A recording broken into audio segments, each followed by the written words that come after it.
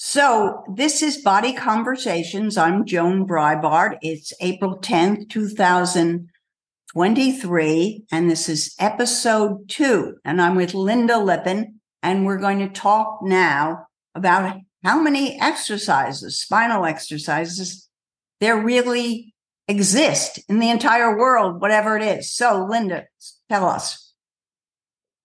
So there are 10. That's Just 10.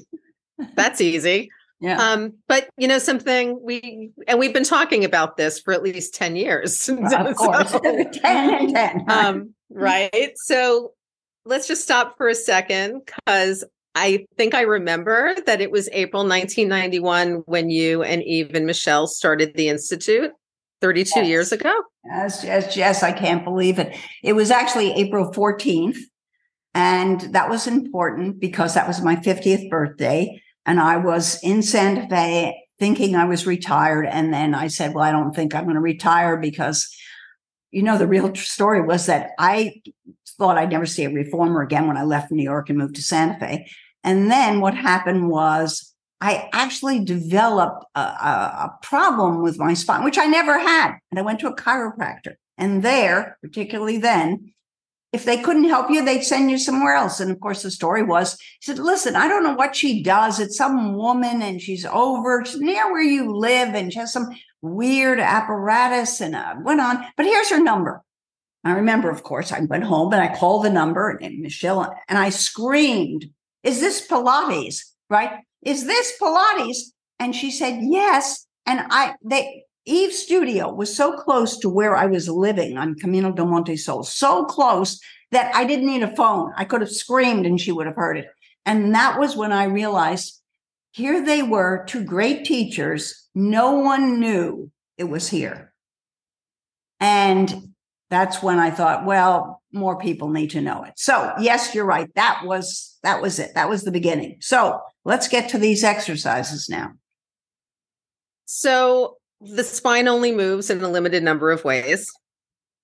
And basically, we can do spine flexion from the top, spine flexion from the bottom, spine flexion from both ends, or the C curve, as a lot of Pilates teachers call it.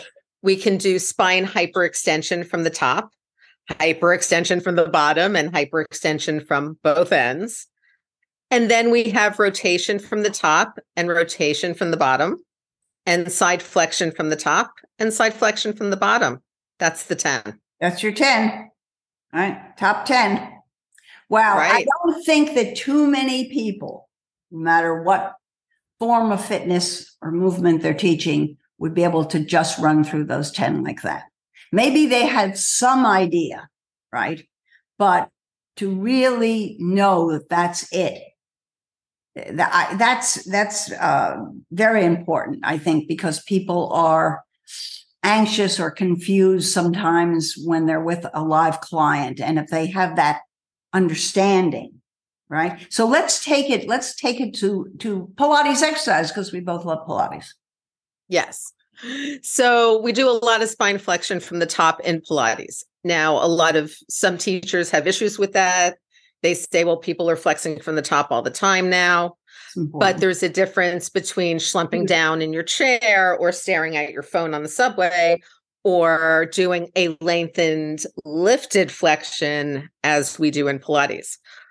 Supine, we do a lot of spine flexion from the top. We have the 100, we have the ab series, we have coordination.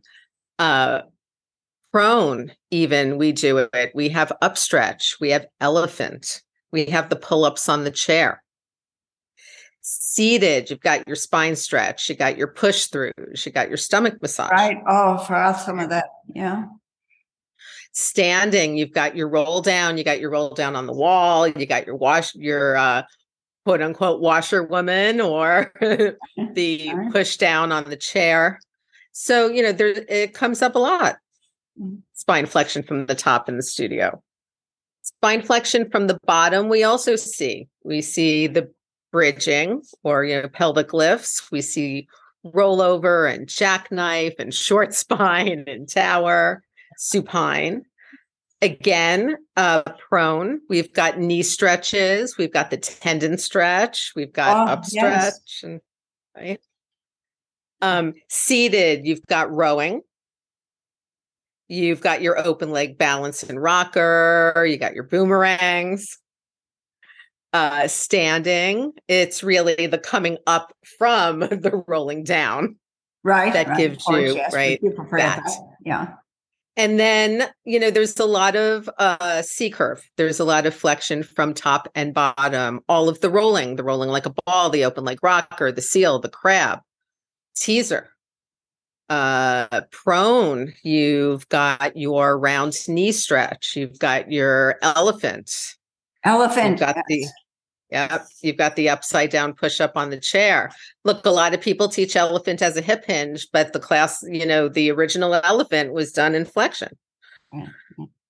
Seated, you got your push through, your monkey, the reverse monkey. We've got stomach massage. There's, you've got your roll back on the short box or the high barrel.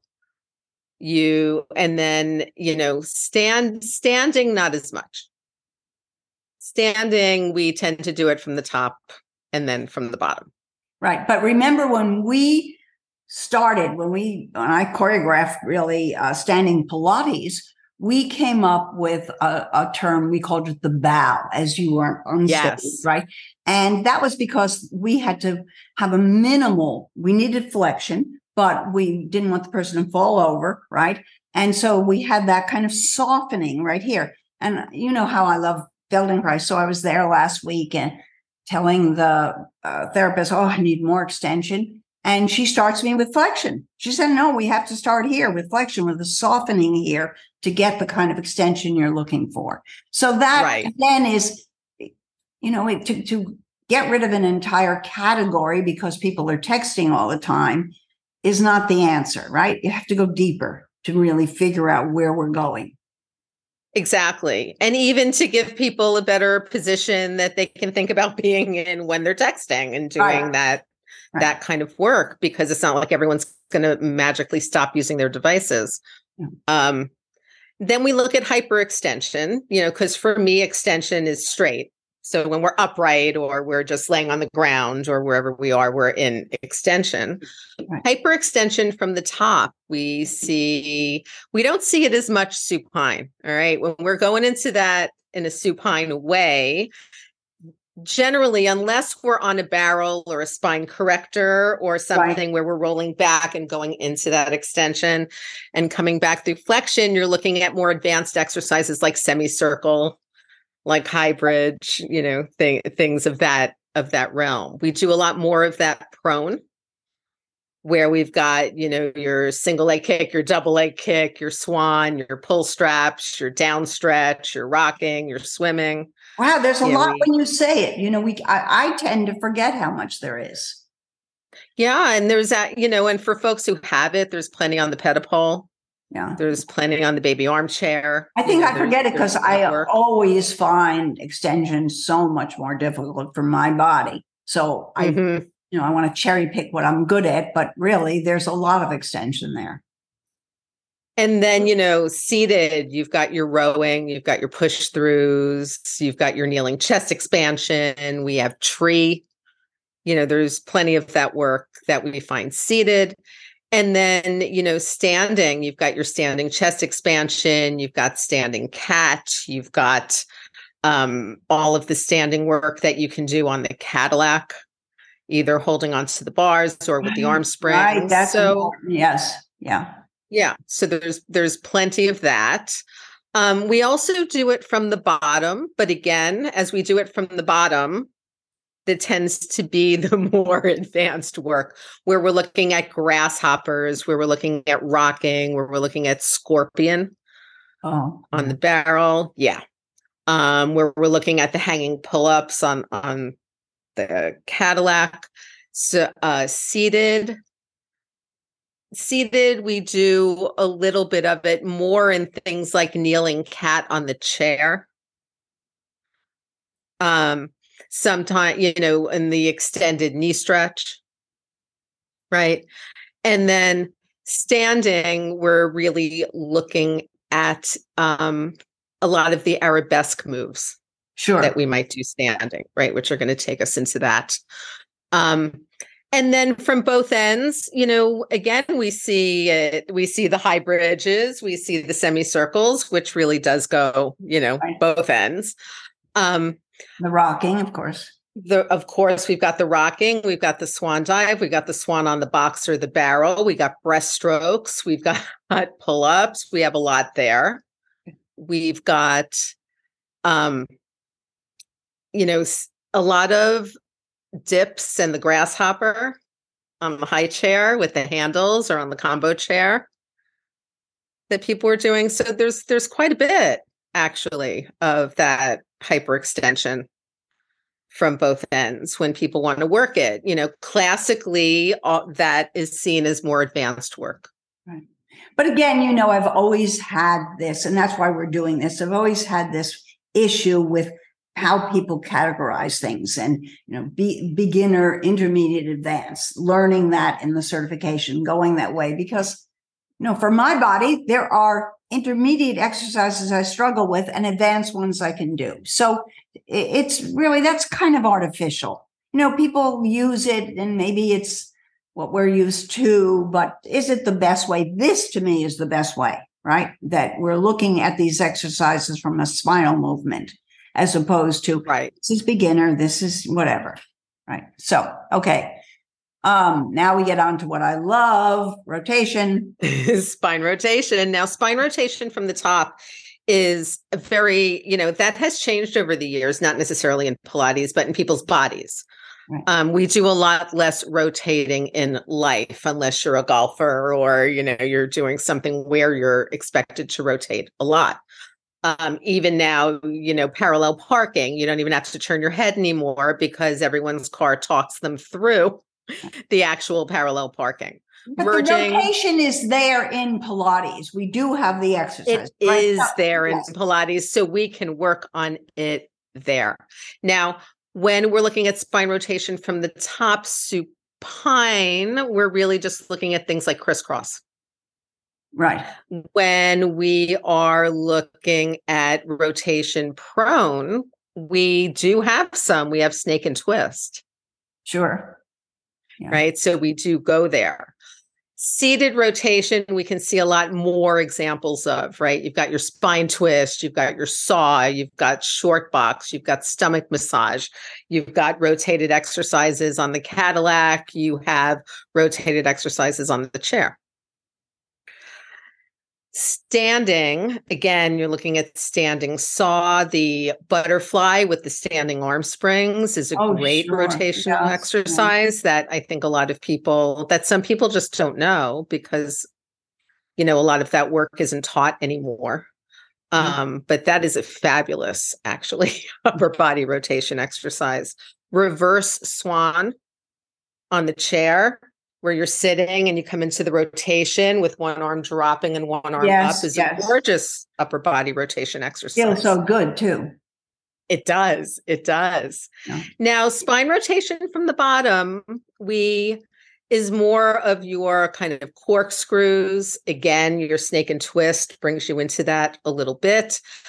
But seated is interesting because we don't think that we have a lot of seated work with that, but we do. We've got the hip twist, we've got the hip circles, the can-can, teaser on the chair where we add a little bit of that rotation of the lower body.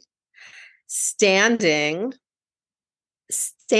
we don't do so much with the lower body rotation in Pilates, unless you're bringing in more contemporary tools like rotating discs and things like that. So It's not that we can't work on it, but we just don't usually. And then looking at side flexion, which is a favorite of mine in particular. I love side flexion. I love to get that lift. I work with a lot of clients with scoliosis who need a lot of work in specific directions, in specific places for side flexion. But again, side flexion, supine, we don't have as much of it. One could argue that corkscrew, and especially advanced corkscrew, involves a little bit of side flexion as we go into that rotation. But prone, we're looking at things like swimming, which adds that reach and that side flexion. We're looking at, the side stretch or the mermaids. So if you're looking at mermaid anywhere or side sit-ups anywhere, we're looking at a lot of side flexion from the top. Side stretch on the short box, we're looking at side flexion from the bottom. Right? Standing, we've got standing mermaids. We've got kneeling and standing mermaids pretty much everywhere. Right. Every piece of equipment, arm springs, rollback bar, push through bar, chair, sitting on the chair, kneeling next to the chair, plenty of that work. And then you've got your side sit-ups and your side stretches, on the high barrel. You have all that side work with hands to the ladder where you're letting the legs hang and really working on that side flexion from the bottom. And then you have things like star, which can really take you. Yes, star. Into that story about Star and Ron Fletcher. I don't know if you know it. There was a supposedly, who knows if these stories are all true, but he was in the studio. A journalist was coming and he was on the Reformer, and Joe said, just do something that looks impressive. And he did Star. Yeah. Took a picture because it looks impressive, right? Right. And those are, and let's face it, that's the issue of the presentation of Pilates, is that nobody really wants to see like footwork. No. Everyone wants to see, star, snake, and twist. So, yeah. So let's say that we have a lot more we can talk about this and why it's going to be valuable. And, we know that it's maybe overwhelming for people. And that's why when we discussed it, and we've been discussing it for a long time, right? I said, is it too much for one podcast? And I think we both agreed that we need to come back and sort of talk about how this plays out. And particularly because a Pilates teacher has to think on the feet, think on his or her feet right there immediately and make decisions. And, whether or not they can do that, I think depends upon a lot of things, of course, but certainly having this framework is going to be helpful, right? And so we want to talk about that more in depth and stories that we both know from these exercises and why people did this or that or whatever. And it touches on this idea of classical and contemporary, whatever. So Linda Lippin has her own podcast, as everyone knows, Pilates Goddess. It's very popular. And she has so many people following her because, again, she and the people that I'm going to be talking to, at least in the beginning, are what I call veteran teachers. They've seen just about everything, right? And that's a big difference now when we have people who are coming in and are faced with 12 people on a Reformer, right? So we want to be able to make it easier for those people to get to the level where they are more comfortable, right? Yes, and where they understand what the important things are. Right. And not the unimportant things. Right. And understand also that